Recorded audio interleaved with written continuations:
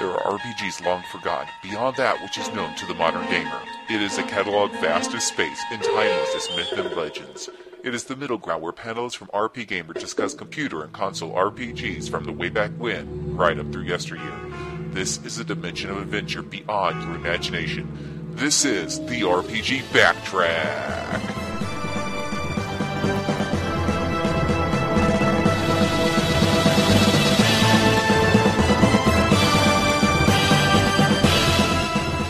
And here are the hosts of RPG Backtrack, Philip Willis and Mike Meeky. Welcome to RPG Backtrack number something, or what number are we up to now? Oh, number 43. 43. Yep. This is the April wrap-up edition where we do our Blast from the Recent Past and PC Pit Stop. To help me out with our first segment, the Blast from the Recent Past, I have my cohort in arms, Mr. Mike Meeky. You only want me so we can share the pain of 2 years ago. And the gentleman who's inflicted the pain of April 2008 upon me, Mr. Michael, a.k.a. Mac Cunningham, Mac Storm. He should be called Mac Dark Storm. Insidious Storm. Evil Plotting Storm. So, in Blast from the Recent Past, as our listeners, most of them know, we talk about games that came out this time 2 years ago. So you need to go back to April 2008. It was a swinging time. Girls were wearing short skirts, paddle. Oh, 9, dang nabbits.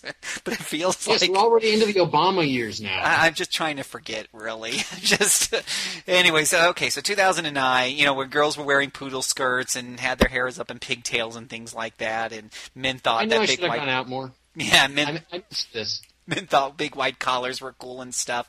I had just started doing reviews for, as Mr. Mac would say, RPG Gamer, and he had sent me a couple of I think he'd sent me one, and I bought the other one. I can't remember, but anyways, so the first one that I got was Dokapon Journey, and I was actually kind of excited. This is how our editor-in-chief works. He asks you questions, makes you... I wasn't editor-in-chief back then. I was just a lowly PR guy trying to find games. You were evil, just as evil back then. And that is true. And what he would do to us lowly newbie reviewees is he would ask us questions to make us think we had some input on the process. He'd find a game that kind of sounded like something we'd like, so we buy into it. And then he'd send us an utter piece of stinking pile of crap. And that's what I got with... That's a problem? There's a problem with that? Yeah, there's a big problem with that. Dokapon Journey took away hours of my life, precious hours, that I'll never get back again. So, the game wasn't going to review itself. Yes, Mr. Minky. Well, this is the kind of game that Nix would have nowadays. Don't you know? Isn't that right, Mac? Yes. And she would take it with a smile on her face and then cry in a corner later.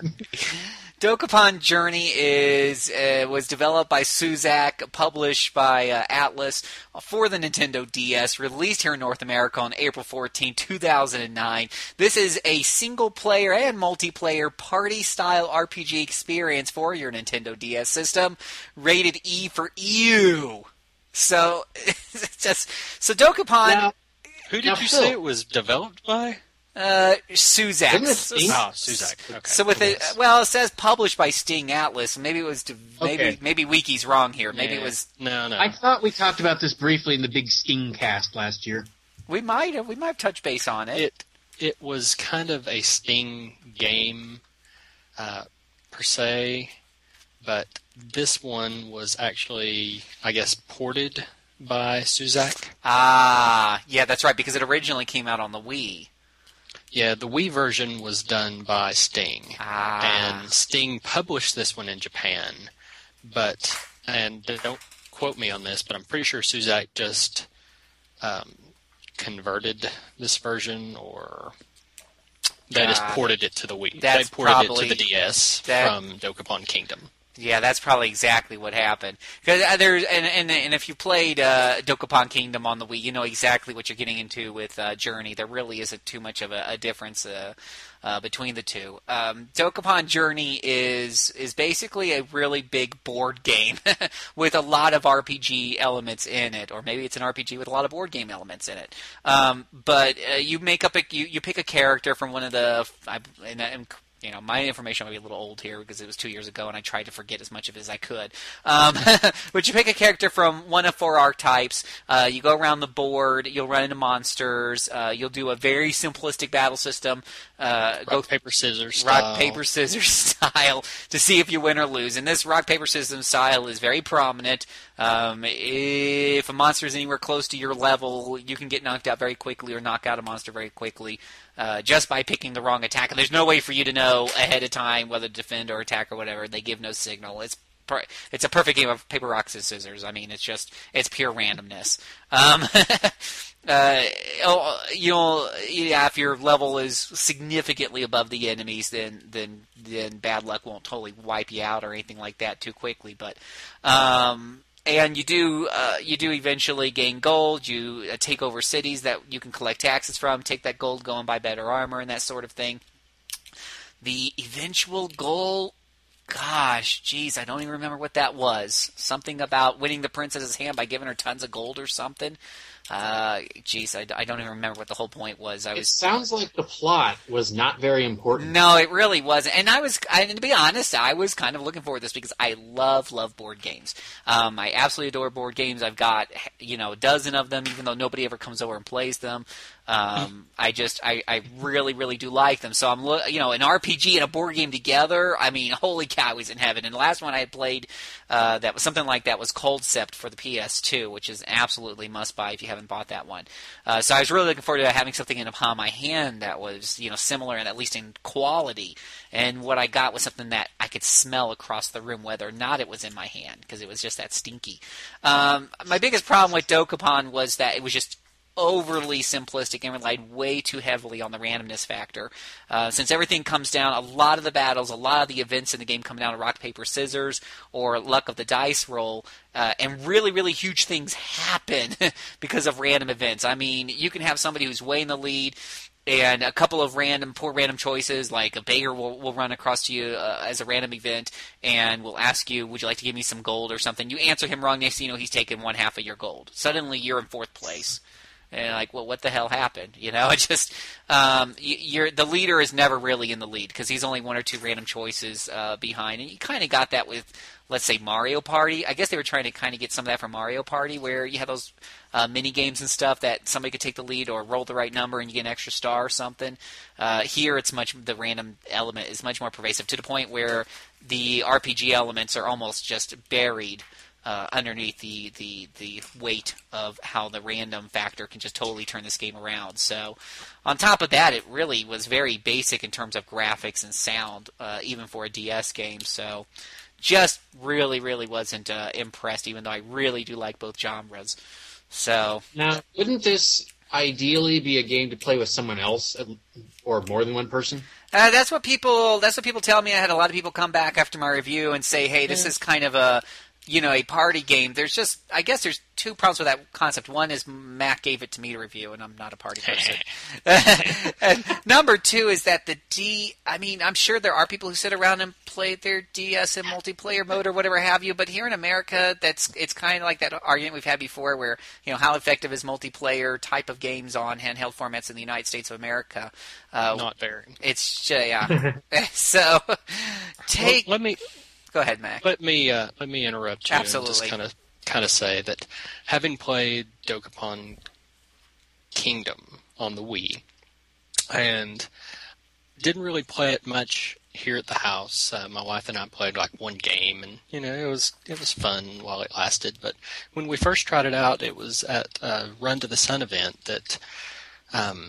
Me and Michael Tidwell, Fire Mist, and Anne-Marie Neufeld, Pause, and former writer Cole Jones, we were at Atlas when they introduced the game to us. We got to sit down, play it 4 players, and it was a fun little game to, kind of jump into and play. And when you played it in that aspect, with 4 people just kind of doing that, it really was kind of fun. I mean, it wasn't that deep. It was more board game with randomness than anything that required any amount of skill. And that was the one thing that, is kind of hard to judge because it's not great. You know that you're going into this and that it's not like a fantastic experience. But at the same time, you gotta sit and think, well, it's also just a board game. I mean, you don't really want to play it overall as you would an RPG. And that's what we kind of have to review in the mindset of. And, so you're telling me that no one tries to play Monopoly by his or herself? Is that what you're saying?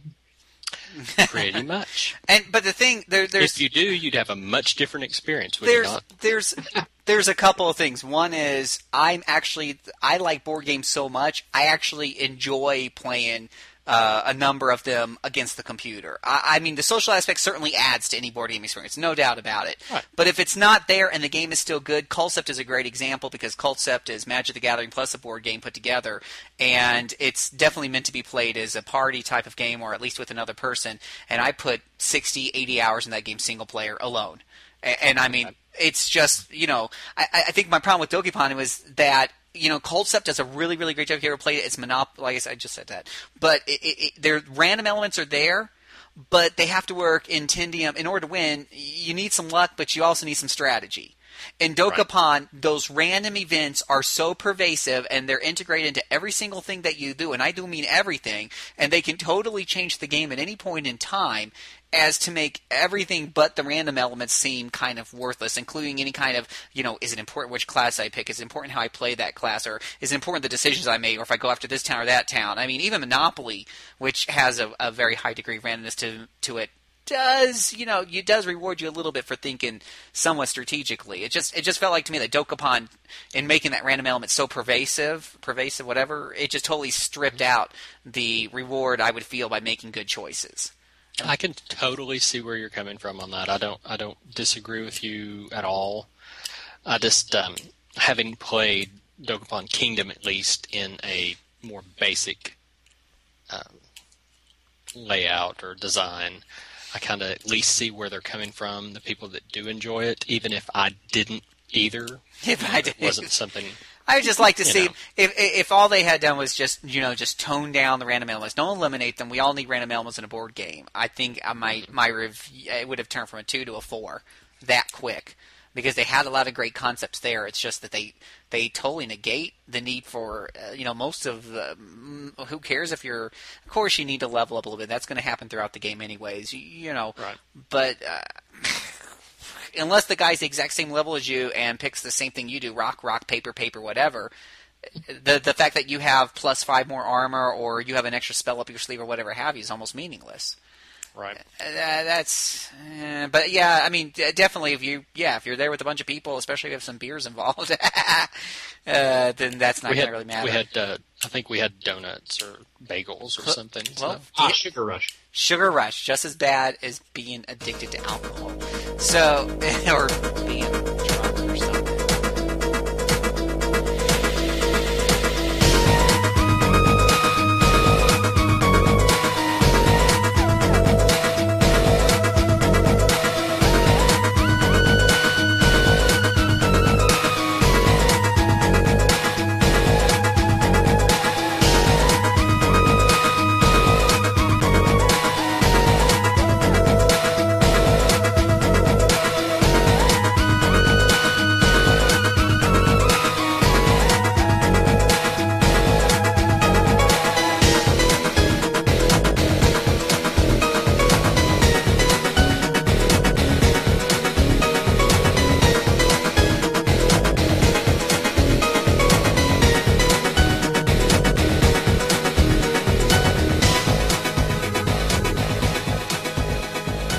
Speaking of being drunk, Mr. Minky, did you want to get drunk after playing The Dark Spire?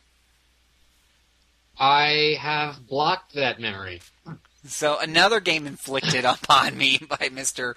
Max Storm. The Dark. I shared it this time. And you shared it on me too. That's right, and that's how Mr. Minky and I became such close friends and have done now 30 episodes of RPG Backtrack together out of that friendship because we both went to a very dark place together. The Dark Spire was developed by Success, published by Atlas here in North America for the Nintendo DS, released on April 14, 2009, same day as Dokapon.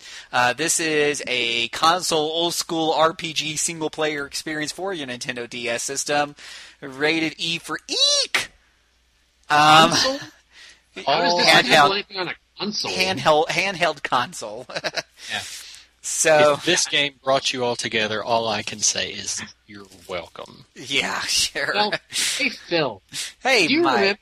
remember how awesome battles are where a whole round goes by and everybody misses on both sides? No, Isn't Mike. that awesome? Mike, do you remember how awesome it is when a battle goes by for one round and your entire party gets wiped out? I do. And you lose all your progress because it uses an old school saving system. No, it doesn't. You can actually save at any time. That was good. Oh, okay. I'm getting that mixed up with another one. Something else. Yeah. But still, maybe I just didn't save but enough. That's right. The experience does operate on an old school system because you have to go outside of the dungeon and talk to the guy at the guild in order to level up. You can get a whole pile of experience, but it doesn't do you any good until you actually walk out of the dungeon. Gotta take the walk.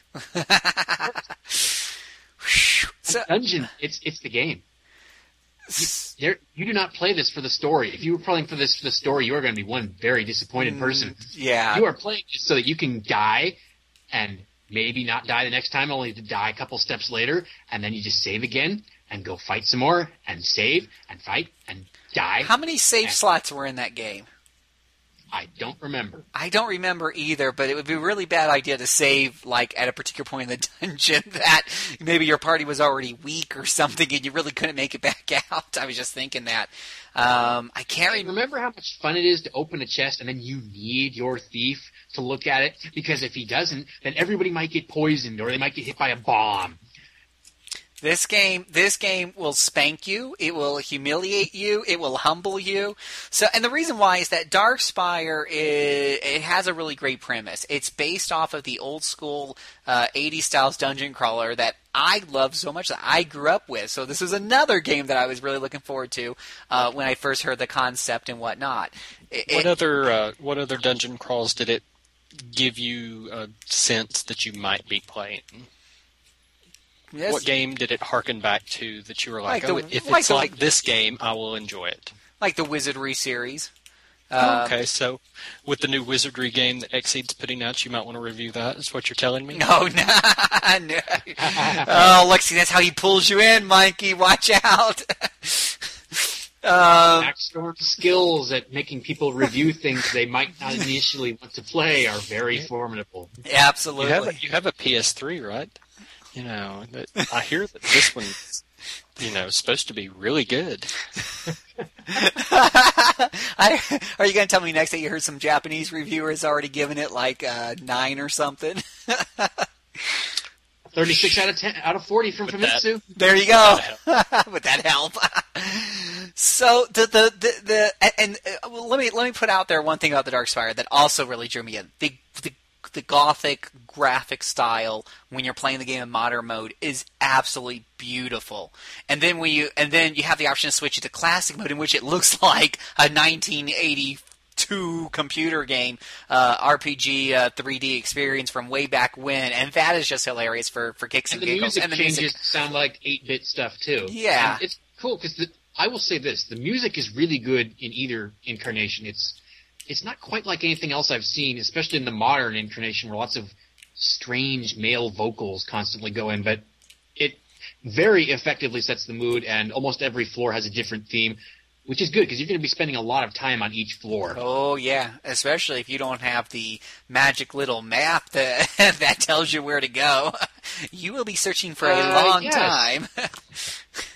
Yes, I first fell down into the basement and promptly died because the enemies there are much stronger, and that was about the last time for a good 8 hours or so before I found a new area with new enemies that promptly shredded me.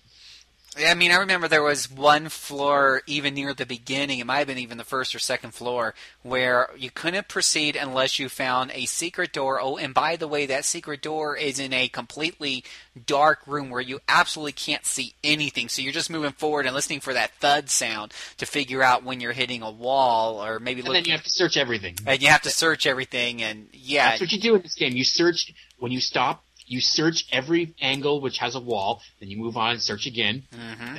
You must do this, or you will not get anywhere. And even then, you might have a difficult time because there are times where you have to place certain items in certain places, which is typical of the 1980s games. I think where Darkspire it fell short was, number one, I've never seen an old-fashioned, old-school RPG that managed to screw up controls so much. Do you remember you're trying to use a spell and you have to hit like some shoulder button or something like that? And I actually got frustrated with the control. I don't remember that, but I do remember this. Whenever you try to use an item for healing, you better be damn sure that you have highlighted the one you want to be healed, because the game will use it the instant you touch that person. There will be no confirmation screen. It will instantly be gone. So you damn well better have That's what it was. You had to select the person using one of the shoulder buttons and use the item using another button. It was so unintuitive. I mean, how hard is it to make a menu-based RPG that is intuitive? It's been done for 3 decades. I mean, come on, people. Hey, don't you love the whole armor class system where anybody except a warrior tries to equip something, and that character's skill points go down so that they can't use their native class abilities? You try to equip a magician with something good. He can't use his spells anymore because that armor restricts his mobility or something. Which it harkens back to the old. A lot of what's in the game harkens back to the old 2nd edition, maybe even 1st edition Dungeons and Dragons rules. So I was more comfortable with that than maybe you were. But the big problem with this game is that when you played a Dungeons and Dragons computer game from the 80s, you got this really thick 80-page instruction manual that explained to you all the game rules inside and out. As long as you took the time to read that, you were pretty well equipped for moving forward. This game gives you this really skimpy instruction book, and you don't know what the hell anything does. You don't know how much damage a longsword does versus a katana until you spend hours in the dungeon thinking maybe those numbers look a little lower. There's no explanation as far as how the classes work. Oh, yes. Phil, reminisce with me about getting the advanced classes in the game. Well, you had to find these secret people, and you had to meet these secret requirements. It's all a big secret. You had to go through separate dungeons that had no enemies. They were just big mazes. And you had to use the right item for the right person you found somewhere in that separate dungeon. What else? That was really enough, that you need to find certain things which you can't find until the 5th or 6th floors, and 2 of the endings of the game are on the 7th floor. So you're deep into the game before you find this stuff. Yeah. It would be without a really well written FAQ and some good old fashioned maps to help you through this game, it can become an exercise in frustration really fast. Now, if you don't mind playing with those types of guides by your side or constantly looking stuff up on the internet, then I would actually bump the point value up on this a good point or so. But only if... What's that? I'm not saying it's terrible. No. It succeeded exactly at what it wanted to do. Yeah, it just...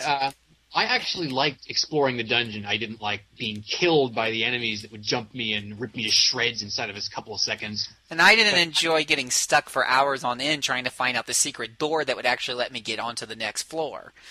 Well, yeah, a lot of those things are really, really obtuse, but the idea of just exploring a dungeon, that set up a lot of good games, and the idea works, and at times, I had some fun with it. Yeah, and other times I didn't.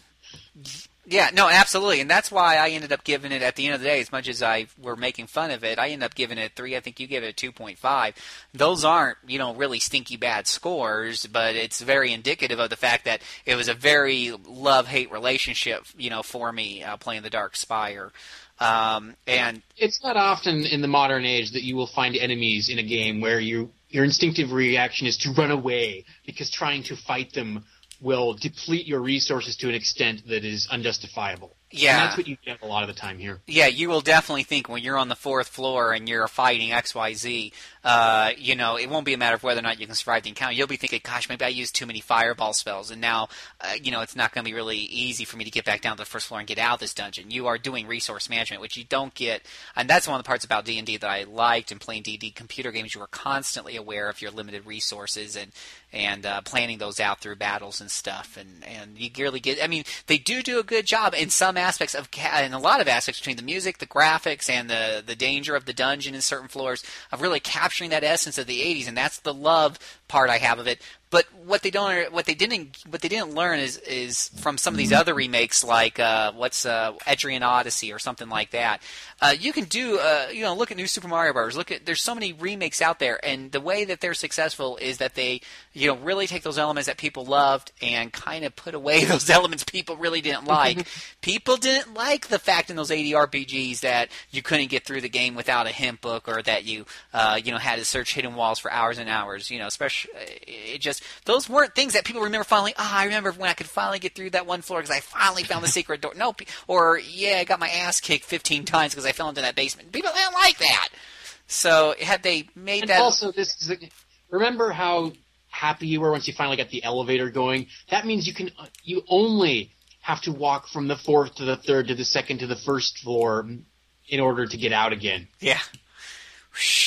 And that's this game's idea of a shortcut, because there is no spell to instantly take you out of the dungeon. And it would have gone a long way had they simply provided detailed instructions that tell you how the bloody game work, and the things about the classes and the armor and those sort of things. That would have gone a long way to making the game more enjoyable. But as it is, you can actually fact a lot of this stuff these days. Look up the maps, and if you don't mind doing that, and you love the old school games, you won't find one that captures the spirit better than Darkspire.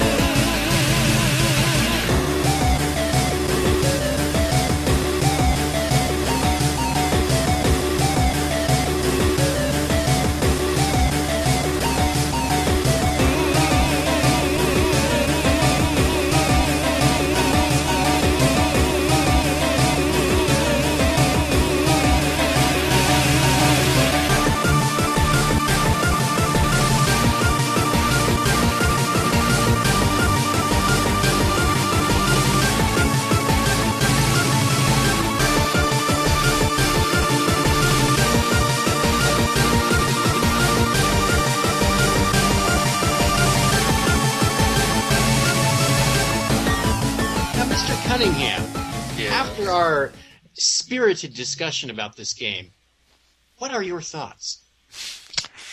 Darkspire sounds a lot like the kind of game that I would love to play, but don't think I ever will.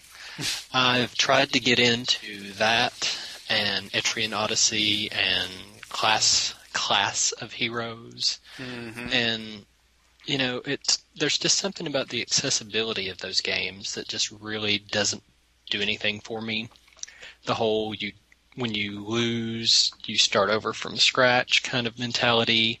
Like in Etrian Odyssey, at least you get to keep your map. While that doesn't really help mitigate the torture that it is to grind through something.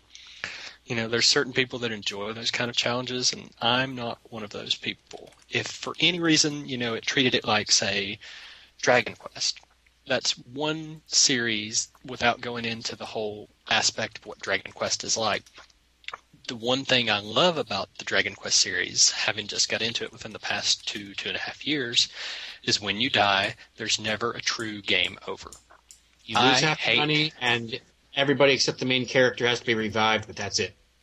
I hate nowadays the concept or the idea of losing progress. I don't mind, like in an MMO, when you die and you revive, you have a penalty on you, but you've not lost your leveling progress, at least not in something like WoW, or, they've kind of mitigated that in Final Fantasy XI. But games that do that kind of stuff really drive me insane. And that's one reason, the Demon Souls that came out in 2009 was a fantastic game, because even as brutally hard and as trial and error as it was, when you died, you didn't lose your you lost the souls that you used for leveling up and for money, but you didn't lose anything you'd done in the stage. Anything you'd unlocked in the stage was still there. Any items you'd found were still in your inventory. Any levels that you had gained or used, while your experience collection thing had gone, you still had made some progress. And that's the one thing that I find completely, totally, absolutely unforgivable in this day and age, because I've lost so much. I don't have the time that I used to just sit around and do stuff, is I do not like to lose progress. I don't mind being penalized. I don't mind a challenge, but I absolutely loathe losing progress. And that's the whole reason I'll probably never play a game like Darkspire, is because of that very reason. With Darks, I should say that the game does allow you to save at any time, and yes, Yeah. you will die. But you can just pick up right before that fight and go, and hope that it goes different this time, because a lot of those fights are governed more by you lucky than anything that's else. right. Because with this, that's right. Now I remember. Now I was like saving, like when you're on a higher floor and stuff. I was saving very frequently. That does help to mitigate things. It really does. But at the same time, I say with a game with these games like the Darkspire, and this was the same thing back in the Gold Box days, where when you died in the Gold Box games, in those floppy disk games, you literally for 5 or 10 minutes were sitting on your hands waiting for it to reload, because it took that long to reload games. So it was always frustrating with you die. But the one thing you got from, if you did run into something that killed you, and I guess that's what they were trying to capture here with the Darkspire a little bit, was knowledge. You knew once you had fallen into that basement on that place and died that you weren't going to go there again for a while. Or if you ran into that boss, and that's what you get with Etrian Odyssey with the foes. Once you run into that foe once and whatnot, and you've seen what he's capable of, you knew not to go back and challenge him again. So you had like this knowledge. But I can definitely, I found Etrian Odyssey more frustrating in that respect, just because even if my party was well leveled, it could take 10 to 15 minutes to get to that point where the foe was at, just to get my butt kicked. Whereas not that I really think Darkspire is a great bucket of, fun either, but, at least, it was savable at any point. Yeah, I think you're right, Mike. Mac, it's like, it's one of those games that sound great in theory, but I think Darkspire mars it. I think for me it was like, I kind of almost echo some of your sentiments, but it's in a different respect. I feel like I'm so tight on time, and when I play a portable game, it's because I have moments of time here and there. I'm standing in a line, I'm on the Royal Throne Room, whatever it is, and it's portable, and I don't have time to look things up on a FAQ. Mm-hmm. Sometimes it would be just embarrassing if I got up and ran to a computer and looked at a FAQ when I'm playing Darkspire. So, it didn't seem like a good fit for a console RPG to be something that practically requires a FAQ just to understand how the game works, much less, every time you get stuck with one of its various devious tricks or, difficult areas or whatnot, or the tough map. So for me, it was kind of, I just don't feel that in this day and age it's a really, really great idea to have portable games that require hint books and FAQs to be able to play in under 125 hours. Just I don't have the time for it. Well, another thing for me as far as games like that is I have the worst problem making decisions. So in a game like Darkspire, or, I keep referring back to like Etrian Odyssey or things like that, I have the hardest time actually deciding which party I want to use, which characters. I had the same problem with like Dragon Quest IX. Any time that it gives you a full-on big selection of different types of characters to choose from, mm-hmm. I have such trouble really coming up with the party that I want. And I'm always afraid, well, if I pick this party and it's not great, am I going to have to go all the way back and restart and do it again and pick a better party this next time? And at that point, I just get to where I'm like, well, I just might as well not play at all, because I don't want to play halfway through and then realize I made the wrong decision and then have to go restart again. I have that exact same problem, but with skill points. With both Dragon Quest IX and Etrian Odyssey, because neither one does a good job of telling you what in the hell those skill points do when you pump points into them. Mm-hmm. Whereas even the Gold Box D&D games told you exactly what every spell and skill did, right down to the percentage that it affected you. You knew exactly what was happening at every level up. That's why I don't understand with these games that try to harken back to the old days, why they take away that knowledge from you, because that was something that if in fact, I'm looking at Realms of Arcana because we're doing a PC pit stop on it in a month or two, and the instruction book for that guide is I think it's published in 1993, I think. And that guy has a 90-page instruction book, and it's not super comprehensive, but it does a pretty good job telling you what the different spells do and what each of the skills that you're pumping points into do. Not super great, but definitely a lot better than what we're getting out of these games like Etrian Odyssey and stuff. Of course, you can go and look up a FAQ, but I can tell you this right from the start. If you play Darkspire, of the 4 starting classes, you need all 4 of them. So you will need a warrior to be a meat shield. You will need a thief because otherwise you will be poisoned and blown up and fall through floors and whatnot. You will need a priest because otherwise you have no means short of carrying the very limited items around to heal. And you will need a mage because lots of enemies like to be real jerks and dodge every physical attack, so you need the magic. Now, once you finally unlock some of the advanced classes, I don't remember what all of them were, but there are 6 of them, so you actually have to choose there. But by the time you reach that point, you will have either decided what sort of thing you want to play as in the game, or you will have put it aside and destroyed it with a sledgehammer. Just anywho, microwave or stick it on a bonfire. I don't know. One last game on our list, and this one will be pretty brief. It was the Chronicles of Spellborn, an MMORPG developed by Spellborn International, published by a whole bunch of people, including Acclaim. This was a Microsoft Windows game released here on April 23rd, 2009, and it was it was an interesting post-apocalyptic fantasy world using the Unreal Engine and featuring European art. I mean, the artwork I saw in it looked real pretty as I did a little bit of research into it and whatnot. I didn't even give this game a glance when it first came out because it's an MMO, and as anybody who knows me knows, I really only play World of Warcraft. I don't have time to look at multiple MMOs. But it's a good thing I didn't, because apparently this game got shut down not too long after it came out. We were kind of talking about this before the podcast and whatnot, but to make a long story short, Acclaim sold the rights to Playdom, who sold it to Disney. The game ended up with no support despite its very major bugs that would do all kinds of fun things to the players, including them making them change their password every single time they logged in. Unfortunately, in August 2010, it was revealed to the media that the game would be shut down, and in August 27, 2010, Acclaim had closed its doors, and the servers were turned off. So there was some sort of unverified announcement that the game might be relaunched sometime in early 2011, but I'm pretty sure that's probably just a rumor, because it's early 2011 now, and I'm not seeing any relaunches, so... Yeah, if April is still early in the year, then my standards and the standards of the rest of the world seem to have changed a little bit. Yeah.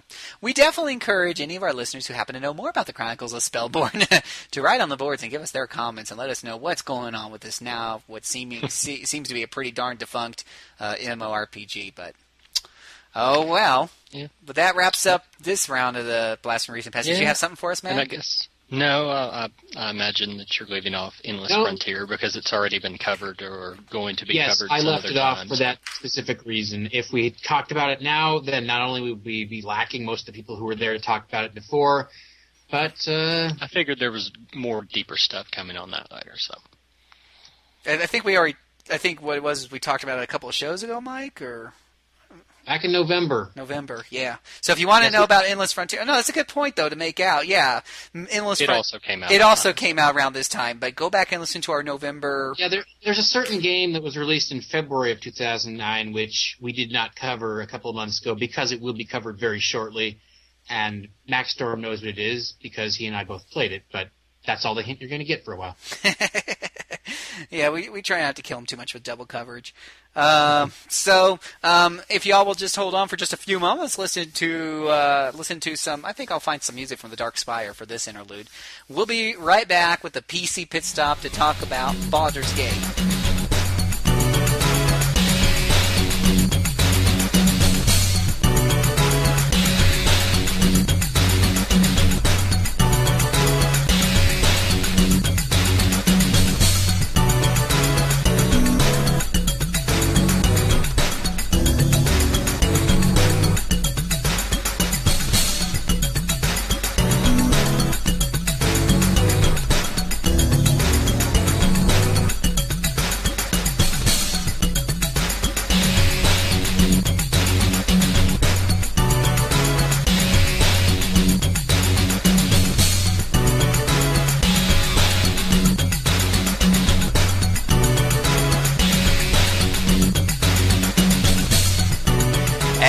Welcome back to RPG Backtrack. We're ready to do our PC Pit Stop segment.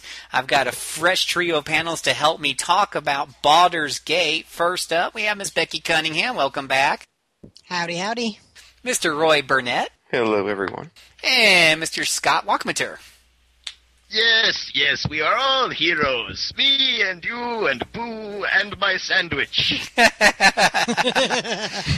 Boo was a fierce warrior. Nobody could stand up to the might of Boo. Eating eyeballs everywhere.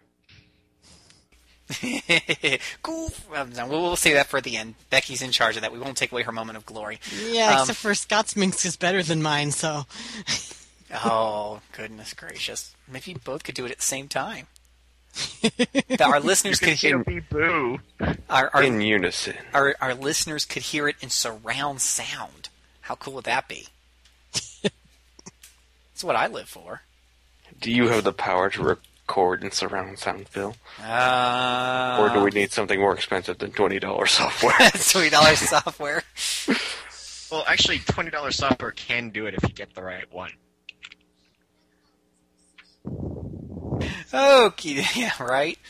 So, I'll start off with a little bit of an introduction, and just kind of from where I'm at, because I'm kind of grew up on these D&D games and whatnot. I can give a little bit of background, and then I'm going to want one of you guys to go into the story with spoilers. So, think about who wants to step up and do that for a minute. So, as most of our listeners know, who've listened to all 40 shows that we have up or so, 42 I think we're up to now, that one of my first RPGs of playing was on the Commodore 64, and it's the Gold Box D&D games. In those games, they were based on the second edition Dungeons & Dragons rules. You would create a party of 6 characters from scratch, whatever classes and races you wanted to, and you would go forth into the world. It actually had 3D sort of graphics. Of course, you can only turn at 90-degree angles, but for the time, that was just mind-blowing because they were actually in color and stuff. It had a decent story. The funny thing is back in those days, of course, media didn't hold a whole bunch of text, so you had to look all these journals up in books and things like that. Anywho, the combat was turn-based and done on a big, huge grid, and it was very well done. And I just fell in love with this. That's how I fell in love with Dungeons & Dragons to begin with, because the battles were so deep, they were so strategic. I mean, you built the characters the way you wanted to, you built your perfect team, and then you went out and you kicked butt, and you had to be careful in combat and stuff. But those gold boxes, I think they stopped making them around 92-ish or so, and they really started getting on this, first-person perspective bandwagon with games like Eye of the Beholder and whatnot, and for Might and Magic, which, they're great games in their own right, but they didn't really appeal to me because they really didn't have that strategic factor. Then I heard about Baldur's Gate, and this return to being able to have 6 party members and a more strategic type of combat. When I first played Baldur's Gate with its pseudo real-time combat that you have to keep pausing every 5 seconds, and we'll talk more about the combat system. Yeah. Well, I call it pseudo just because I kept hitting the space bar. Yeah, pseudo. Whatever. I kept hitting the space bar like 1,500 times in the combats and stuff. I was actually a little disappointed. It took me a while to stop missing the forest because of the trees, but at first I stopped playing Baldur's Gate because I was disgusted that the battle system had moved to this real-time bit, and I was used to battles that played out like chess and required thought and contemplation, and not that Baldur's Gate doesn't require it, but that darn spacebar keeps getting in the way. I have to keep pausing, and it didn't feel natural to somebody who grew up off of those games. Eventually, of course, people say, no, Phil, this story is really great. You got to go back to it. And I got used to the battle system, and the story was great. And I really, really enjoyed the game and went on to play other ones. So let's talk about that story, which I think, many people will agree is really what sets this RPG apart from many others. Who wants to do that? Who wants to talk about the story? Well, I can. I was like blowing up the BioWare twist. Yes, because we're full of spoilers. How about you start? And do you want to talk also, Becky? Actually, maybe I should start, and then Scott can do the later part with the twist and stuff. Okay. All right. Fair enough. All right, so you start off, and you're like this adventurer, and you grow up in a little monastery place called Candlekeep. And, of course, when you first start out the game, doesn't take long for assassins to come and try to kill you. Oh noes. So you take off with your mentor kind of guy who has never told you about your past. So you're an orphan, of course, because what game doesn't have someone being an orphan? And of course he dies before telling you who you really are, and you're left with nothing but Imoen, who is your childhood friend and also has a really whiny voice actress, which is highly unfortunate. And so you start taking off and having lots of adventures, and there's weird stuff going on in the Sword Coast. There's some problems in the iron mines, so you go and sort those out, and somebody's been getting kobolds to corrupt the iron mines, and there's lots of miners who have very pathetic voice acting. And then you start learning that there's conspiracies afoot. Maybe that's where Scott can come in. All right, so as you sign on with a mercenary, or not the mercenary company, the city guard of Baldur's Gate itself, the city that gives the game its name, and you start poking around this secret society the Flaming type. Fist City Guard. Yeah, which is the super awesome Mega City Guard, by contrast with the level 2 mooks that most of the City Guard is composed of. But you're investigating this semi-secret society called the Iron Throne, and you find out that they really aren't actually doing anything, but they all end up dead anyhow, and then you take the blame for it. And it turns out that this guy, Saravok, was just manipulating the Iron Throne into killing a bunch of very specific people, including you, because you're what was his name? The former semi-dead god of murder for the setting, has foresaw his death and boned anything that moved, because he has a pile of demi-godly spawn that if you kill them all, you get the powers. It's like Highlander. And at that point, the whole game becomes about you trying to beat him to the prize, but without the Queen soundtrack. Although the Queen soundtrack would be pretty rocking. You can always play it in the background. I could. I mean, that's what the options tag is for, right? Mm-hmm. Now another thing that was a big change for me, and another reason why originally I put down the game, aside from the combat system, was the fact that I only created one character. In all the gold box games, you always create your whole party. Occasionally an NPC or two would join you, and your party would increase temporarily from 6 to 7 or 8. So when in Baldur's Gate, I figured out, wait a minute, I only get one character, and I kind of pick up these other people along the way. And by the way, their stats aren't nearly as good as mine because I re-rolled 500 times. That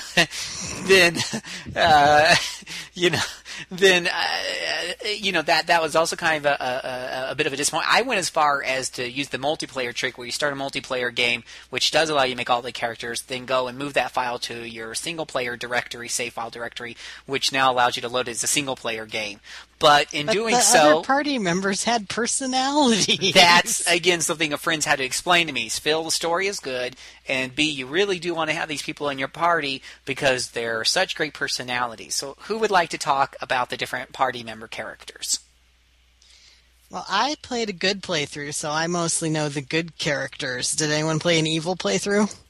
I did 2 or 3, one of which was evil, and the evil characters are quite awesome. Nice. All right, let's start off with the good guys. Becky. Well, I was busy going through Planet Baldur's Gate trying to remember who was in my party. Early on, you meet 2 characters that you'll probably stuck with for a little while, named Khalid and Jahira, and she's a druid and he's random fighter dude, and they're a married couple, and they're kind of neutral-ish, and you'll find that if you have any sort of strong moral opinions about anything, they'll start complaining about everything you do. So one of my early quests was to find better party members. Doesn't take too long for you to come across the greatest character in the Baldur's Gate series, and most people's favorite, Minx the Barbarian and his miniature giant space hamster Boo. And Minsk is a chaotic good barbarian, and he's awesome and has great lines, and I'm sure we'll repeat them in various places. And yes, he has a hamster familiar. Well, he's a ranger. I guess it's a ranger pet, but it doesn't act like most D&D ranger pets because it's a hamster. But Baldur's Gate never makes it clear whether Boo is a miniature giant space hamster or just a regular hamster, so you can decide for yourself. So you get Minsk in your party, and he's actually guarding a witch from his homeland, who, in my game, she bit the big one. Apparently she doesn't have to, but I'm not sure. Yeah, you can save her. It's tough. Okay. You can save Dinah here. I was not talented enough to save Dinah here. I didn't even know you could. So she bit the big one in my game, but Minx decides to carry on. You have to talk him into, still accompanying you. So he makes it his mission in life, since he failed at protecting his first charge, to make you his new charge. So you keep Minx along. And I had a cleric named Branwyn, who was your typical good aligned cleric, and I don't remember her having all that much personality, except she kept me healed, so I was happy. And I think I had Imoen for a long while, because she's your friend, but she also had a really whiny voice actress, so I think I ended up with Alora the Halfling, who was adorable. And I had Kivon, who was an elven archer dude. And I don't remember who I had casting spells for me. My character was a bard, which meant that I was playing Baldur's Gate on hard mode, because bards were really not all that useful in these games. But I insisted upon playing a bard because I'm a bard, darn it. So those were the main characters I remember playing. Oh, yeah. Once I had enough characters to replace Khalid and Jaheira, I stripped them of all their equipment and left them naked in a field full of ankh eggs because they had annoyed me just that much. I'm done. Okay, Scott, it's your show. Tell us about the bad guys. All right, the bad guys. Like, people talk a lot about Minsk, and Minsk is awesome, but people overlook the awesomeness that was Tyax. Tyax was a gnome cleric of, I believe, Cyric the Mad. And this was a gnome, a megalomaniacal gnome, who really thought he would become ruler of the universe. And he was the one character that got to break the fourth wall, in that every now and again, if you told him to do stuff, he'd shout at you. It's like, one day it will be I who points and clicks.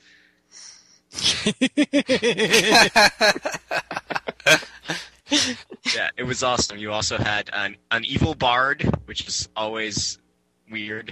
He mostly just ran con games on people. Like, when you first meet him, it turns out that one of your talking about Eldoth. Yeah, Eldoth. Yeah, he wasn't real evil. He was neutral evil, which is like, self-centered evil. Yeah, he was just a dickish con artist guy who made his living, like, seducing women, taking them off into the woods for a weekend camping, and then pretending that he'd kidnap them to collect a pile of money off their rich dads. You also had Edwin, who was a red wizard of Thay, who actually gets to assassinate Minsk's first charge. You've got a evil dwarf man who's just sort of a mercenary, standard mercenary hardassery from him. And Kagain. Yeah, Kagain. And then who else did I really like? I liked Vakana, who was a drow cleric who was actually surprisingly not a psychopath, and that's odd in these games where you get an evil character who's just not outright sociopathic. she's just very alien and surprisingly polite. Like, she'll say please and thank you for things. And she's voiced by Grey Delisle, which is always awesome. Anyone? Azula, Jeanette from Vampire the Masquerade, Bloodlines. Okay. Never ended up playing that. Never have touched it. Yeah, I demoed and now I can't find a real copy. For less than $80. Is it on GOG, maybe? No, it's not on GOG. I can get it through, Impulse, I think. Oh, no. My husband's been trying to find a copy for a while, too, and yeah. It's on Steam, but I don't want to run it through Steam. That's what it comes down to. And then the neutral people are just sort of barely memorable. Like, you had Brian Wynn, the cleric, who, he'd just stick around no matter what, as long as he was getting a good fight. And yeah, Jaheira's just preachy. Yeah, that's why she ended up naked in the Ankh field.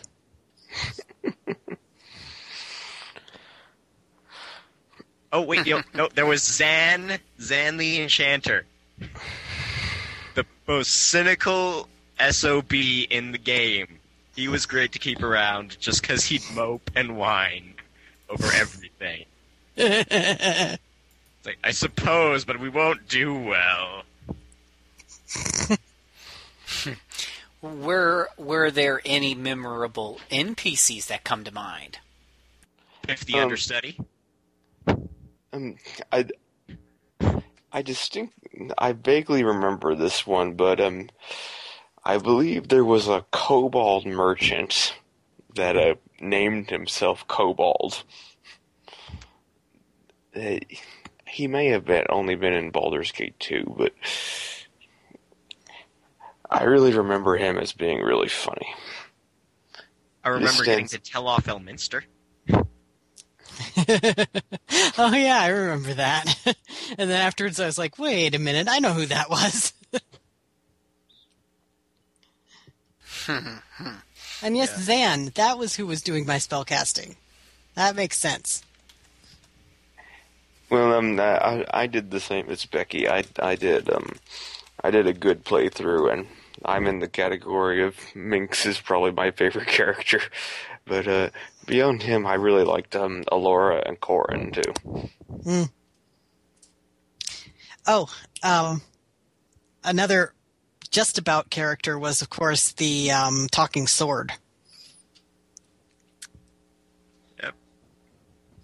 I'm trying to remember its name. I think I kept it on me for almost the entire game. So, what did y'all think about the villain? Well, Sarevok's one of those good villain names. Yes. It's just, it's fun to yell. And, he was,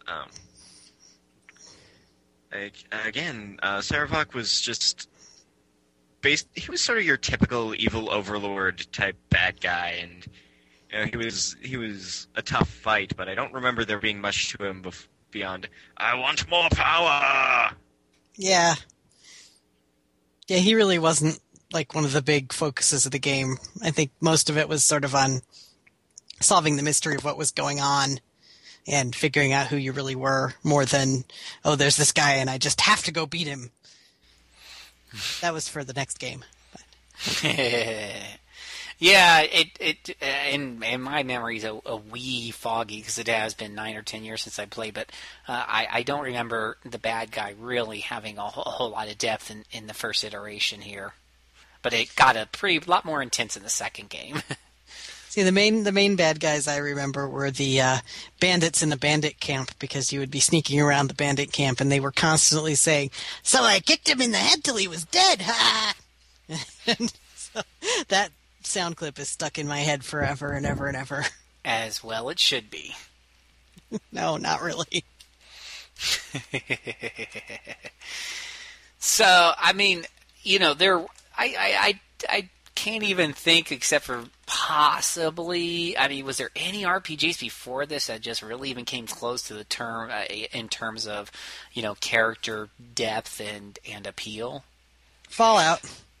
Yeah, Fallout 1. Mm-hmm. Fallout 1 was before Baldur's Gate, but it didn't get nearly as widespread. But it was beforehand. So we're going to change this right now to the Fallout podcast, because that sounds like it's more fun then. All right. I will queue up some Inkblots tunes, and we'll see where it goes. Uh-huh. We could talk about Fallout sometime. Well, I can tell you, It's on the list. I won't be much use during that one because I played all of 5 minutes of the original Fallout. Okay, so and that's who did Fallout? Is it the same company?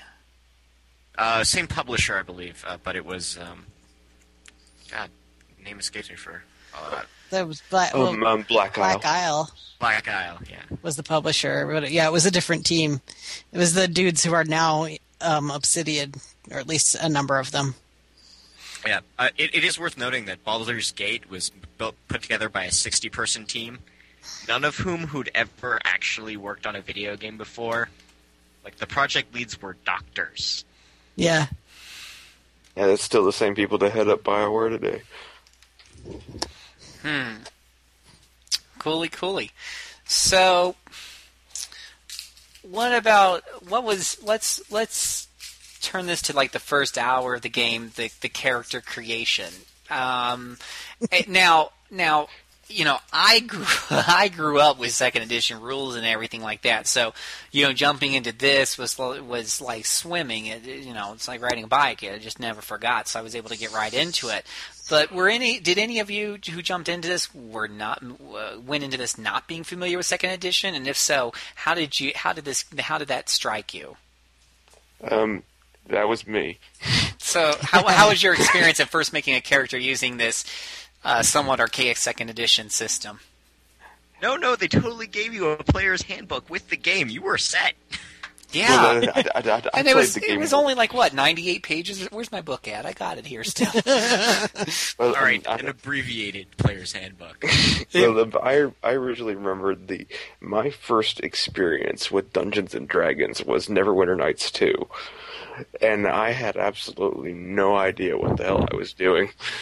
I knew that there was one cheat code that if you inputted, it gave you this katana made out of paper that looked like it was glowing with lightning, and whenever you whacked someone with it, they would explode in fire, and that seemed to one-hit kill everything, so I just kind of went with it. That's one way to do it. And I remember looking at the thing. I was used to, I guess, a more MMO Diablo type layout, where it would say, like, the sword is plus however much strength, and that let me know the sword was good. And then when I went into Neverwinter Nights 2, and it said this sword has 1d6 times whatever, I had no idea what the hell that meant.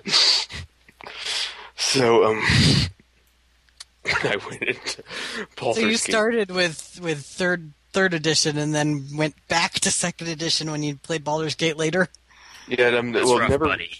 Neverwinter Nights 2 got me into, was probably one of the first PC games I played a few years ago, and then when I really started liking BioWare, everyone always said the Baldur's Gate games were the best games BioWare ever made, so I went and bought their the battle chest containing both of them. And I had absolutely no idea what I was doing. You see, I had played Dungeons and Dragons before, plus I was familiar with the Gold Box games because I played those in high school, so my only problem was I got Baldur's Gate my senior year of university when I was also supposed to be writing my senior dissertation. So my senior dissertation probably would have been slightly higher quality had I not been playing Baldur's Gate all that winter. You know, Yeah, for me, when I went into it, I was about as big of a noob as you could get for Baldur's Gate when I went into it.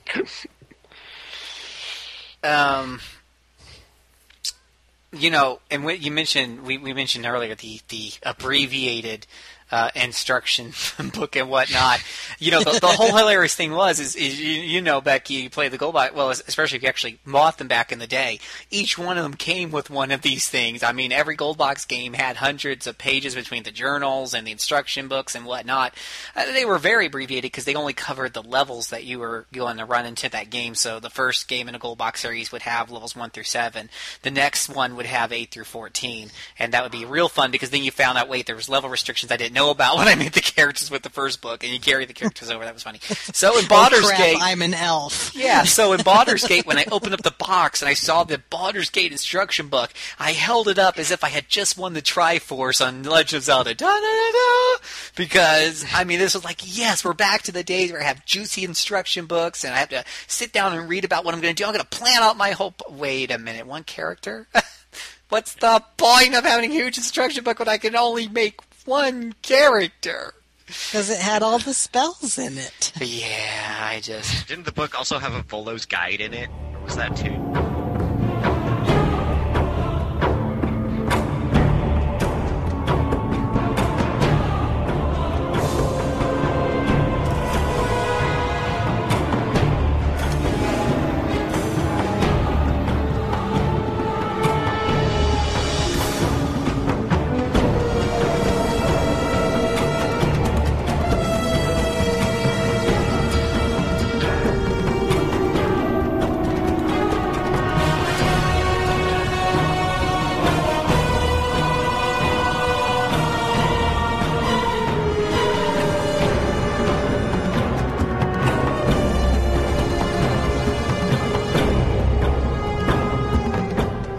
So you would start off the game, and one thing that I'm surprised you never noticed, JC, is that you could set the combat options to just pause every turn. No.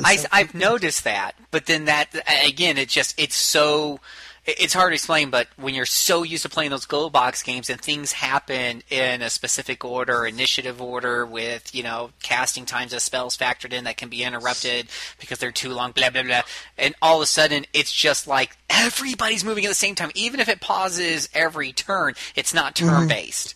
Because you're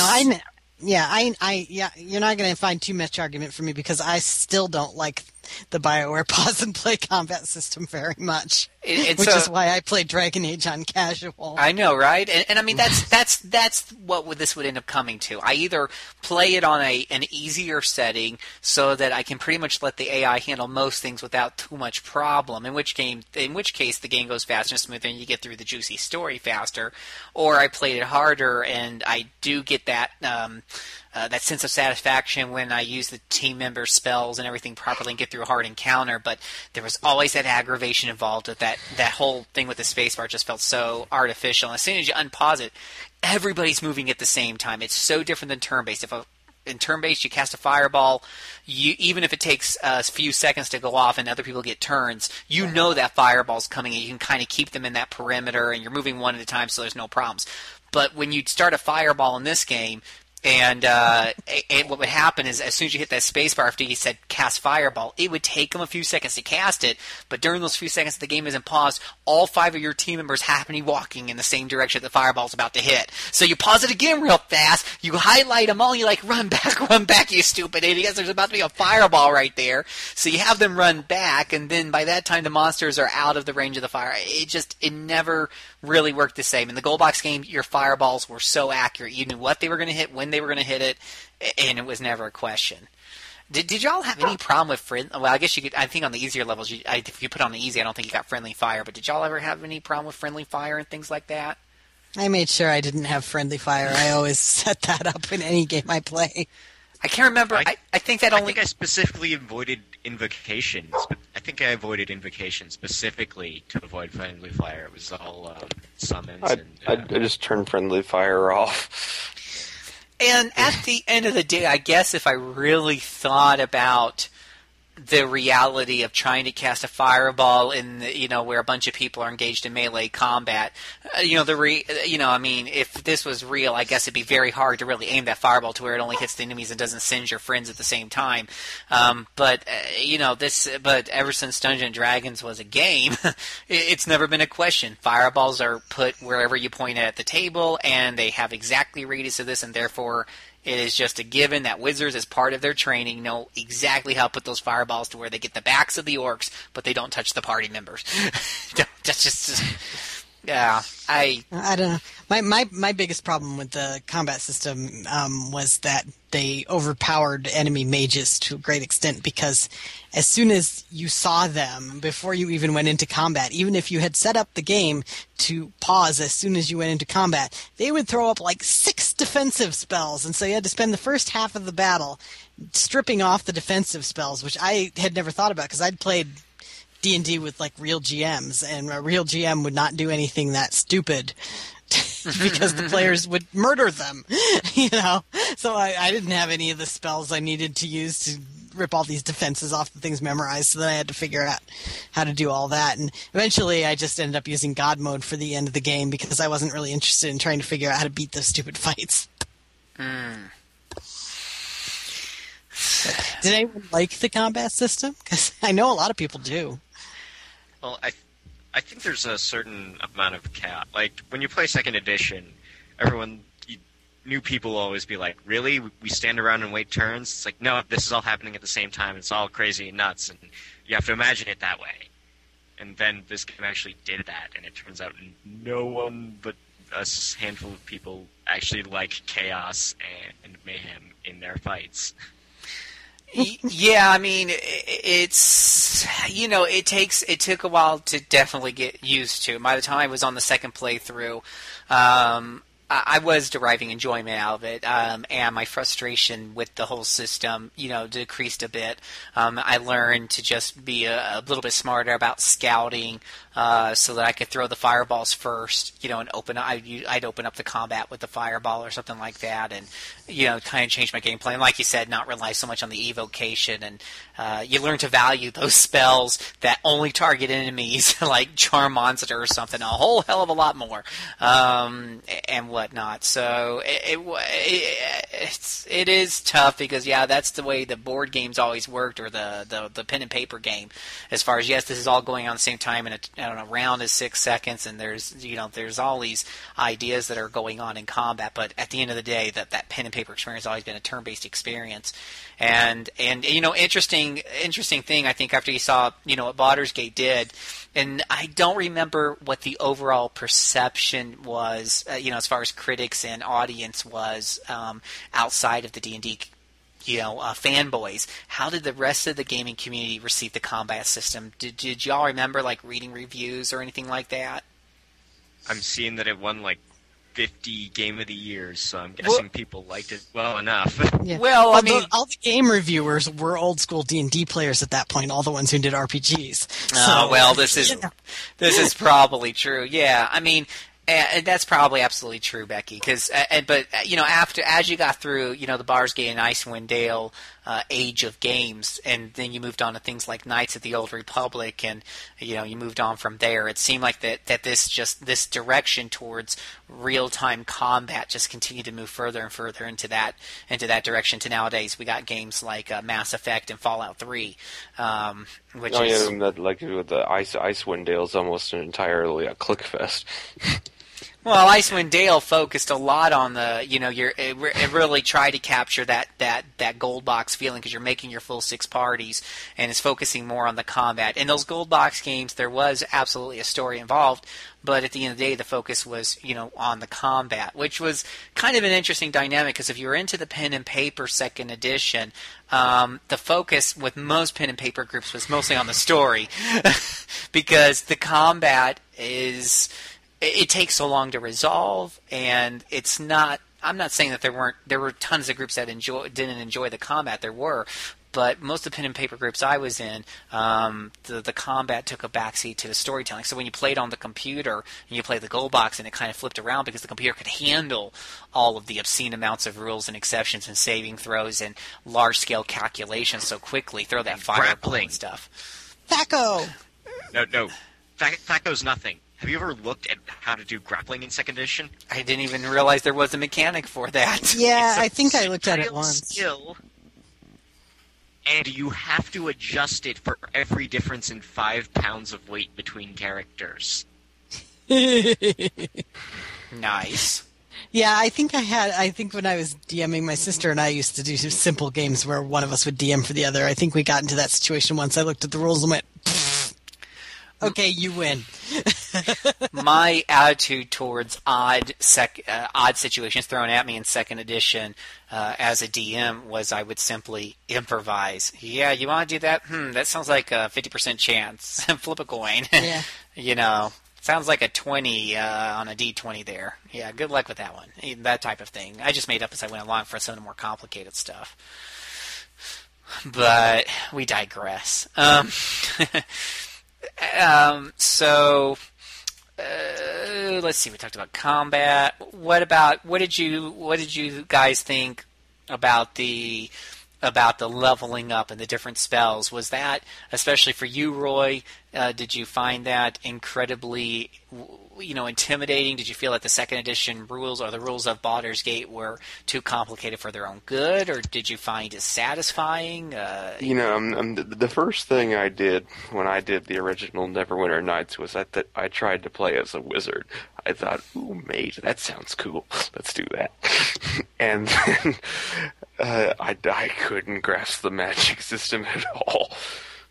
So when I went into Baldur's Gate, I went ahead and I played as a rogue because just for the sheer fake of being able to do something and have some semblance of an idea of what was going on. Yeah.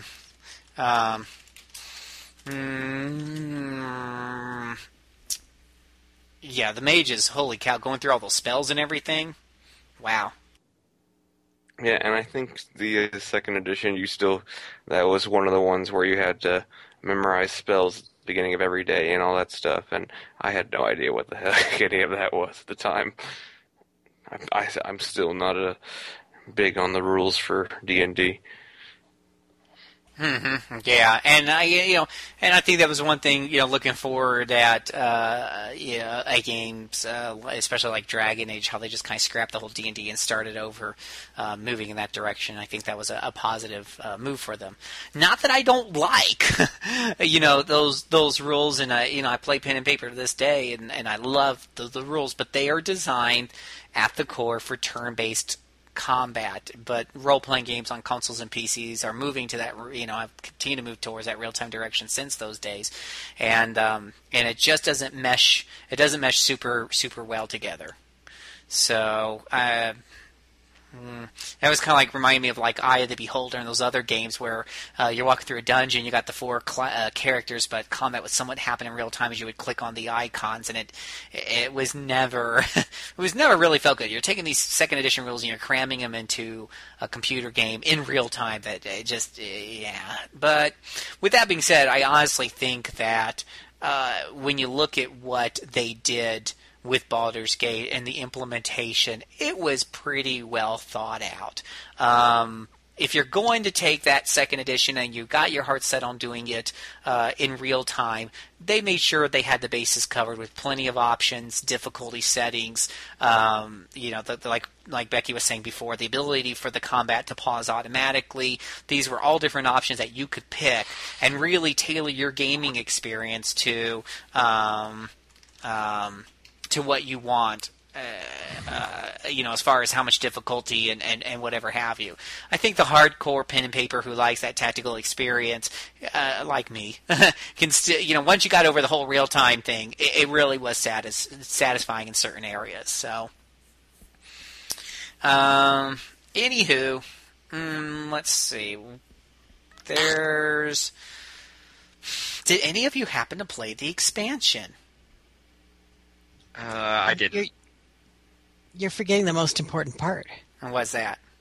You must gather your party before venturing forth. Oh. Which was... Except the pathfinding was terrible. So they... Yeah. We stock up box 3 rooms back. This was the biggest area for improvement. This is true, yes. In the game was that the exploration areas were huge. Like every screen was quite large, and you would explore quite a bit. I explored, I think, just about every screen in the game, which took a very long time.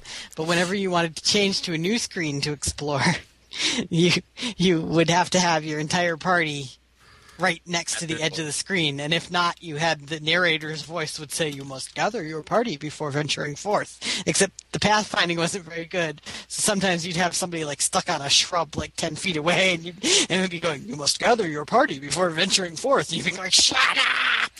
Yeah, I mean, how many times were you hitting the space bar? Not for drastic combat that required minute changes. No, just because you knew that one of your party members was completely going the wrong direction, you wanted to stop him in his tracks. So you had to hit space bar, highlight him, and try to get him back on course.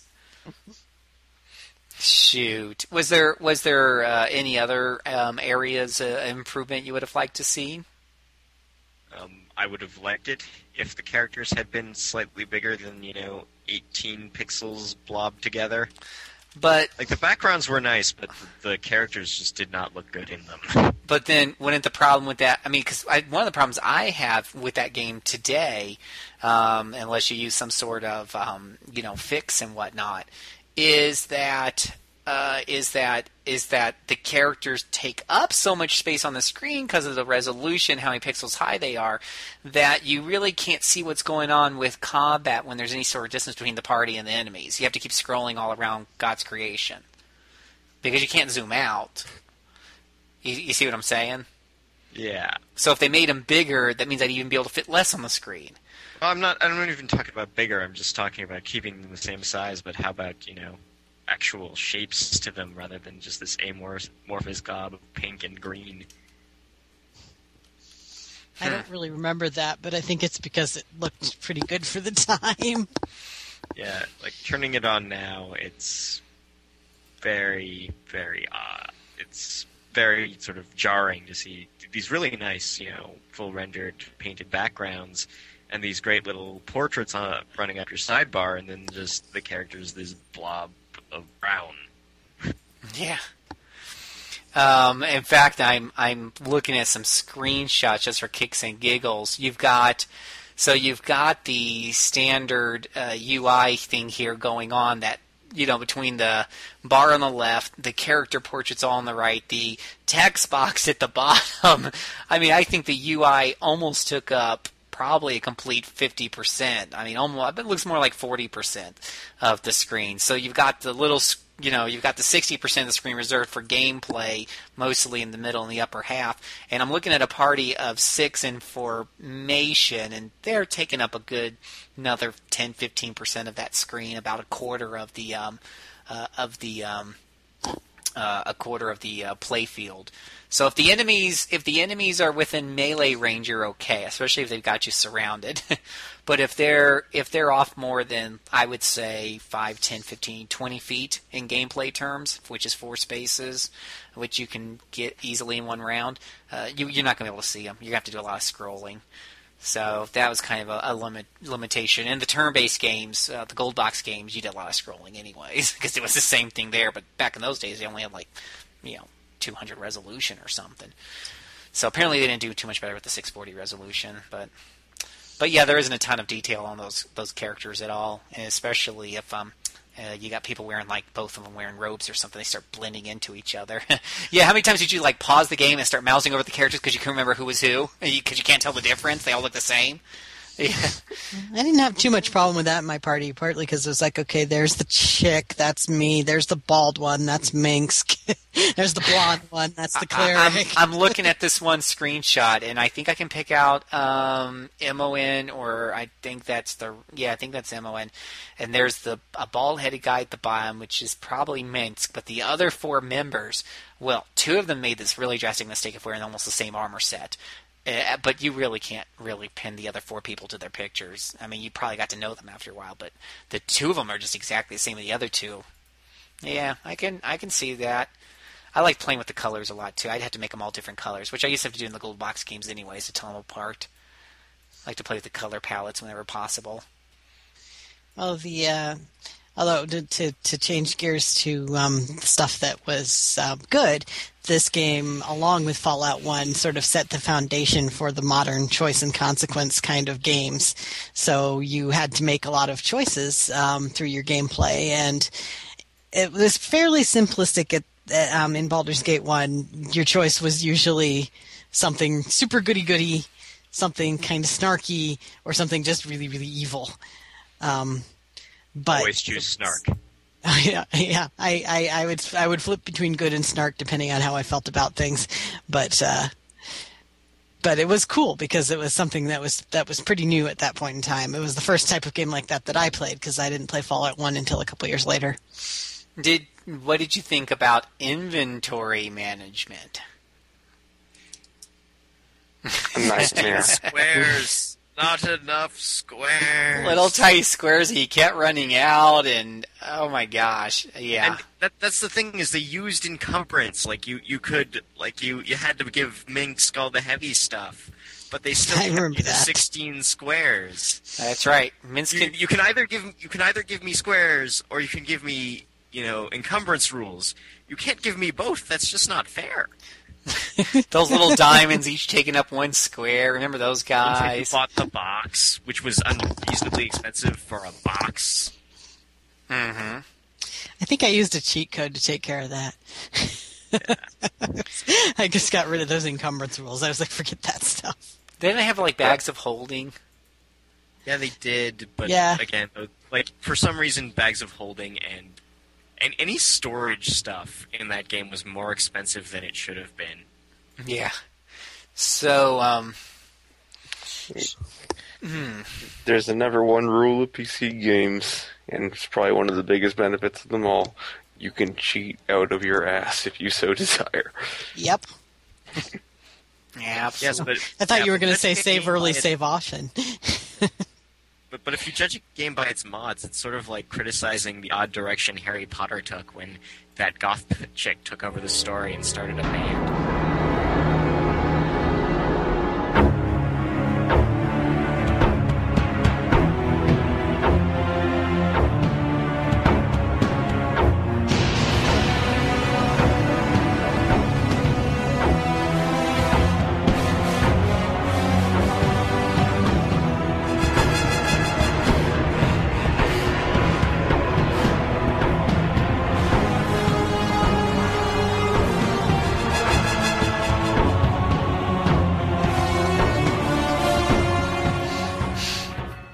Yeah, I Yes, I reference fan fiction.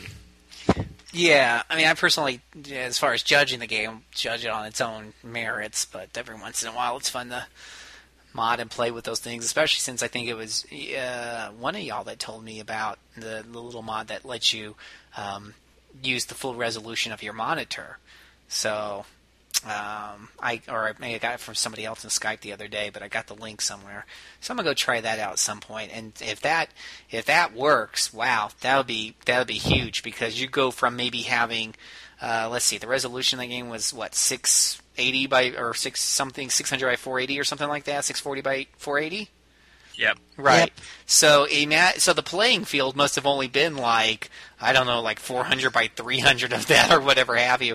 So imagine that you can just triple that playing field because somehow it makes use of your extra resolution from what was being explained to me on your wide screen. That would be huge.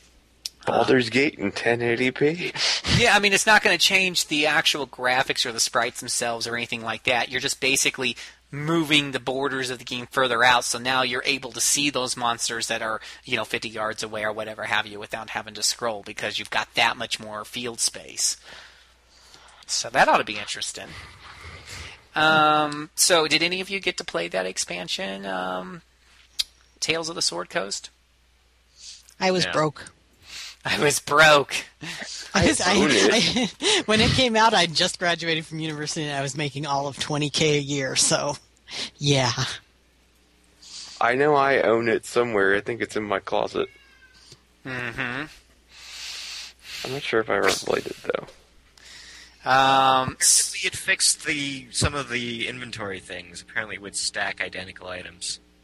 This is what the almighty Wikipedia tells me. Yeah, there you go. Wikipedia also tells us that it had 20 to 30 hours of extra gameplay from the original. No, I remember, I did play some of it. I remember that there was a tower, and the tower was very dangerous. and you had to be very careful in the tower. It had lots of traps and everything, and it had some really nasty monsters. I didn't spend a whole lot of time in there because, if you thought those evil mages and stuff were bad before, when they get ratcheted up a few more levels, they get even more evil and protective spells and all that other garbage, which makes them all cheaty. So I didn't get terribly far in that one, and I do plan on going back and doing a full playthrough, including that, because I think it did pretty well in reviews and stuff like that. But you might want to take it on easy. But it added, according to our good friends at Wikipedia, aside from adding tweaks to both the game mechanics and the interface, it says, you basically raise the experience point to allow you to reach higher levels. I don't know exactly how many levels 161,000 experience points get you. It depends on what class you play. Depends on what class you play. Second edition. Second edition, yes. That would have been like for those level of the 30 listeners for that, Thief.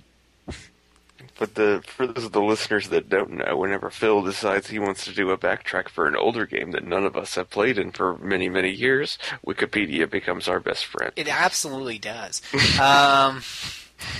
But there was 4 additional areas added to Baldur's Gate, including a Werewolf Island, which I never made it to, the Ice Island, and apparently the tower I had so much fun with was Dulag's Tower.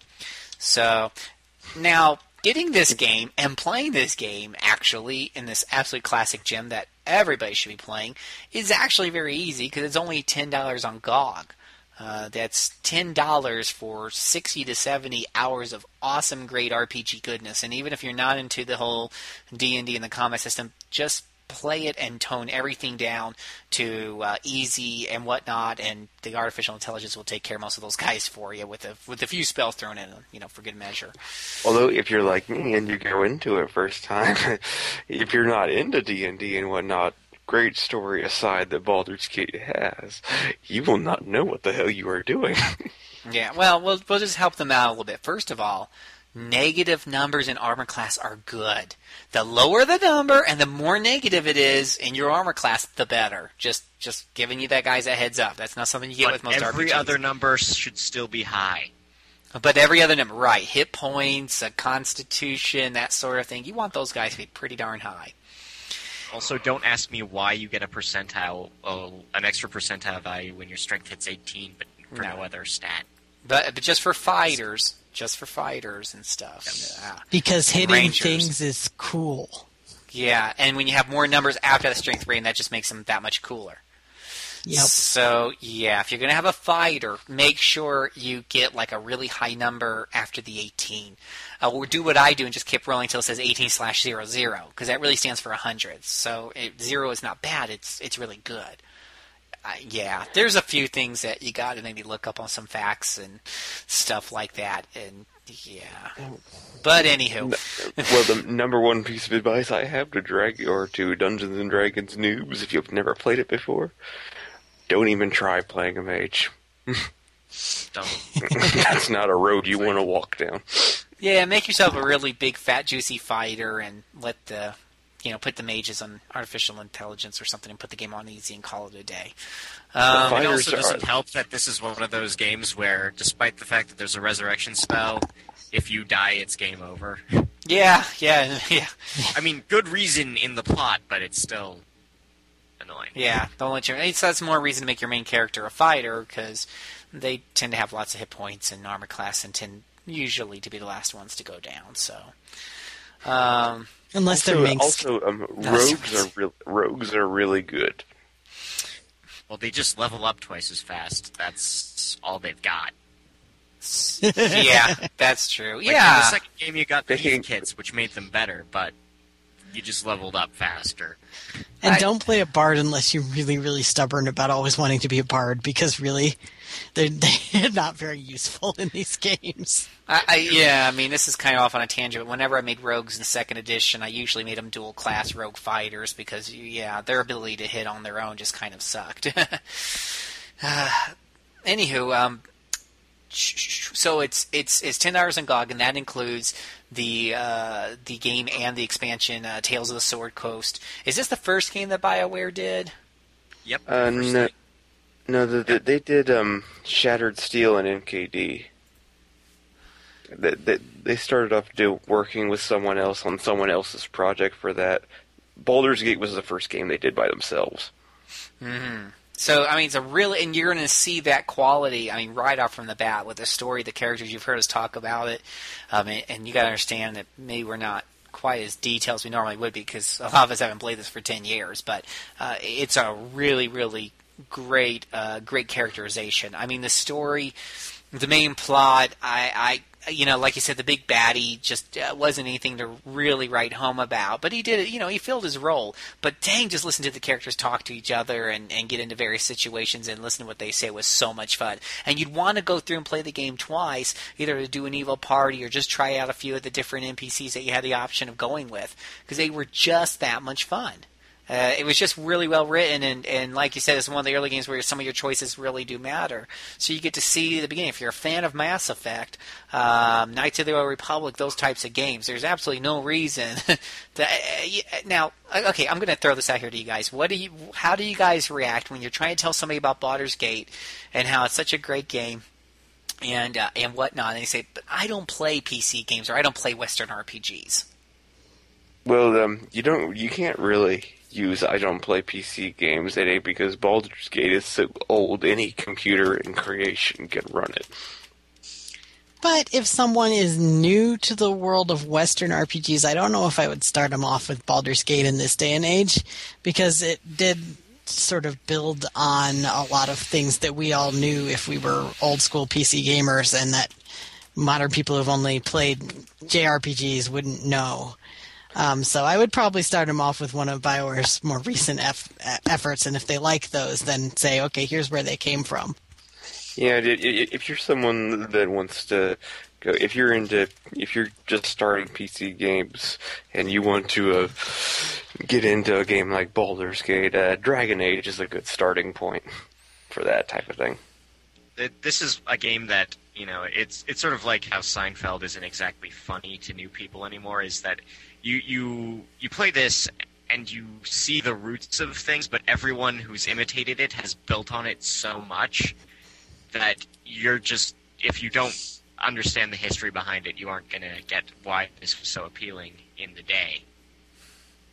Yeah, that's actually, except for Minx, because everyone just loved Minx. Yeah. I mean, that's, those are actually, pretty fair assessments, and I guess it is kind of a little bit of a sad note to that that there is a bit of a bar set there because of the D&D second edition system. That, while fun for us old fogies, is definitely going to be a huge negative for any of the newer people trying to get to sit down and play this game for the first time. This is a game that, as we were talking about before, comes with a rather thick instruction book. It used to be, back in the day, that there were some of us who thought it was cool that when you bought a role-playing game, that it had a deep character creation and battle systems and world system and details that required you to sit down and read a 100-page manual before you actually jumped in and played the game. So if you are one of those rare people, you haven't heard of second edition, you'll get most of what you need from that book, and you'll figure out the rest as you play along. I didn't actually read it. Hush. Yeah. You don't have to. No, you don't have to. Sort of muddle around. No. It's okay. No. All I'm saying though is that if you are one of those people who enjoy RPGs, I mean, some people approach RPGs like they want to learn a new system. There are people out there who. I used to be one of them. I used to be the kind of person that I loved learning new gaming systems, new worlds, and I wanted to sit down and read a 100-page book before I jumped into a game, or I wanted to read a 500-page book for a pen and paper. I'm no longer that type of person. I'm older. I've got responsibilities. I don't have the time to get into new systems. I wouldn't want to go back and play... Or the patience. Yeah, I wouldn't want to go back and play a game that's similar to Baldur's Gate, but based on a completely different system I'm not familiar with, that I got to sit down and read a 100-page manual or foreign around for it for 3 hours before I figure out what the hell I'm doing. So, but if you are one of those people, I think you'll still like Baldur's Gate. Otherwise, yeah, it's really hard to get into if you're not experienced in the second edition. Well, the one thing I've never really liked about D&D is that you take like a system you find in Dragon Age, for example. Simple, easy to understand. Strength raises your physical attack, mana is your magic pool, Constitution raises your health. Simple, to the point, easy to understand. Roy, what's so hard? Dungeons and Dragons What's so is hard to needlessly understand? complicated. What's so hard to understand about a negative number in armor class helping you out when every other number in the game is positive? What's hard about that, huh? Huh? Okay. It makes What's no so sense. tricky about spells per day? Yeah. Hello. Come on. Turning undead? Come on. Yeah. That's nothing. Nothing. With a huge table that explains that some destroy, some turn around and run, some of them just kind of stand there for a second. What's hard? Okay. Nothing hard there. What about dual and triple classing? I mean, that's simple. What about the difference between dual classing and multi-classing? Yeah, the difference there, man. There is a difference. What's so hard about that, huh? See, that's why I like Dragon Age so much. It's really simple. The spells are on a quick bar. I click the spell. It does something. Everyone wins. I don't have to worry about memorizing the spell or saying I can only cast it so many times per some imagined day within games. Or waste on some invisible timer that... Yeah. And did Baldur's Gate have that thing where... did it have the artificial level limits put into place, like Goldbox, where if you were an elf, you could only get to like level 7 fighter and stuff like that? I think so. Yeah, that was in there. That was all in there. Yeah, so what's so hard about knowing that if you pick the elf and all of a sudden you can't gain any levels after 7? What's so hard about that? Yeah, good times. Good old 2nd edition. Yeah. As I said, oh crap, I'm an elf. Never. Gary G., we're going to miss you, buddy. I think it's been close to a year since. I don't know. I wouldn't be able to tell you.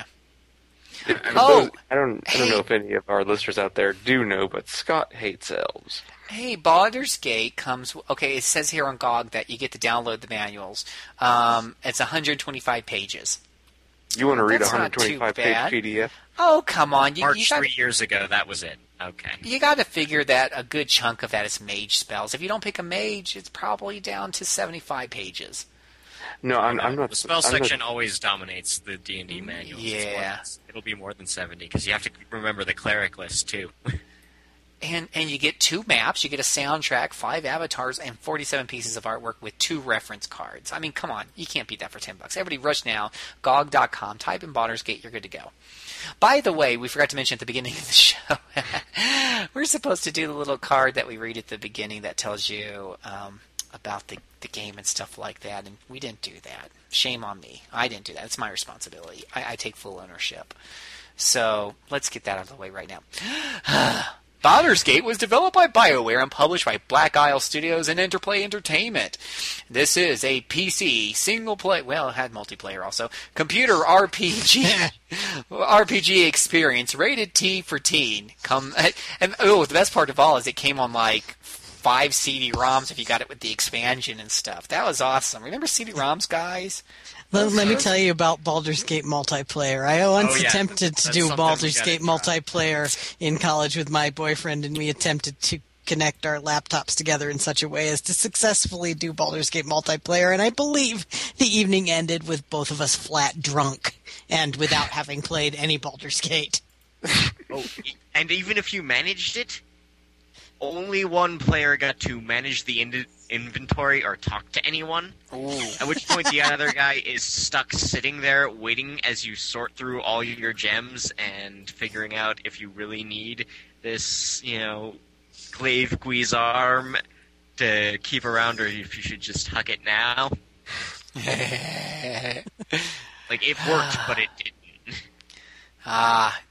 Yeah, moments like these. I tell you. The days of the 90s. Good old Baldur's Gate. That just reminded me of something where, like, right before Dragon Age was coming out, I saw some people complaining about the lack of multiplayer in it, and someone made a forum post that said, like, multiplayer in a pause and play game, how exactly is that going to work out for you? Like, one character pauses the game to set up something like, all right, and then someone accidentally unpauses it while you're doing it. Yeah, that's pretty much how it, quote-unquote, worked. Fun times like these. Okay. It is time for the wrap-up, my friends. You will each have 60 seconds to convince the worldwide audience out there why they should rush out and buy and play Baldur's Gate right this second. Roy, go. It's a good game with a good story, with a needlessly complicated battle system, but still, I suppose, somewhat learnable if you play as one of the melee classes. Don't choose a mage. Yeah. Becky. Well, Baldur's Gate 1 is definitely, it was one of the sort of founding games of the modern Western RPG genre, particularly, of BioWare games. And if anybody is a fan of Dungeons & Dragons, or particularly a fan of the Forgotten Realms, it's pretty awesome for that.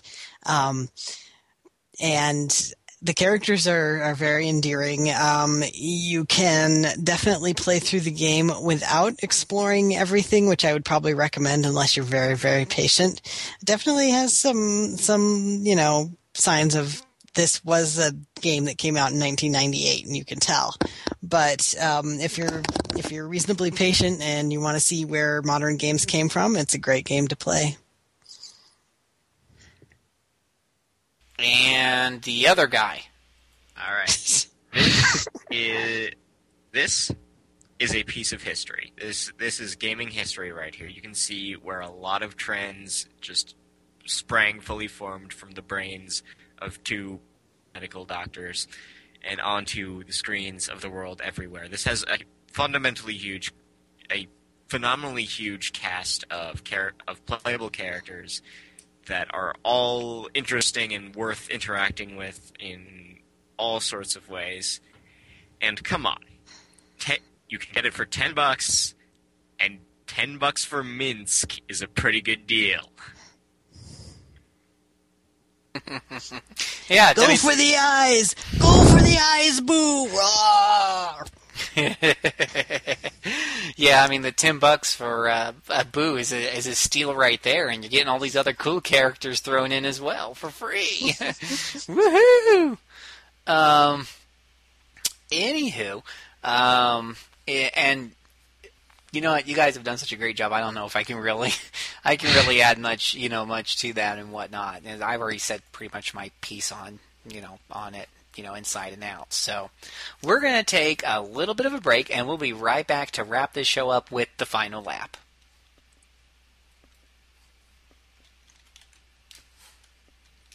What's the final lap? I don't know. I'm looking it up. Shh. It's here somewhere. Beer. Is this more about Baldur's Gate or something else that you didn't tell us about that we're suddenly doing? It's the final lap. We wrap up the show. And we're back. We want to thank everybody who wrote on our shows, on the boards, about our show. We love to hear what you have to say about the show and its various elements, so please leave feedback and help us out a lot. Especially, I'm looking for feedback regarding what you think of these monthly wrap-ups, where we take some time to talk about the games that came out this time 2 years ago, and we usually have some sort of highlight. For the most part, it's been a PC pit stop. And whatnot. So let us know what you think. You can also email that information to jcservant@rpgamer.com, and I'll be happy to read your comments and stuff on the air. Want to thank my co-host Mike, who couldn't be here today, but he does help to put this together in the background. And I want to thank the three of you. Becky, is there anything you want to say to the audience before we leave? Any plugging you want to do? I'm totally getting a Z-board tomorrow, which is awesome. I found it on sale. That's all I have to say. And Roy? Make sure you listen to the RPG Sanctum. We just came out with a new show today. Oh yeah. It was a really good show too. Yeah. And our music person Garrett Linguist has made some really pretty opening music for us too. For it.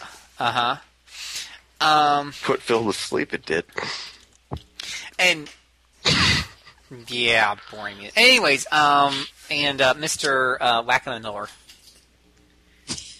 I got nothing, but I think you should kick our music guy in the shins because he never actually got back to me about doing music for my interviews ever. Yeah, he gets a swift kick in the rear end. Garrett must just not like you very much. Because when I asked him, he jumped right on it.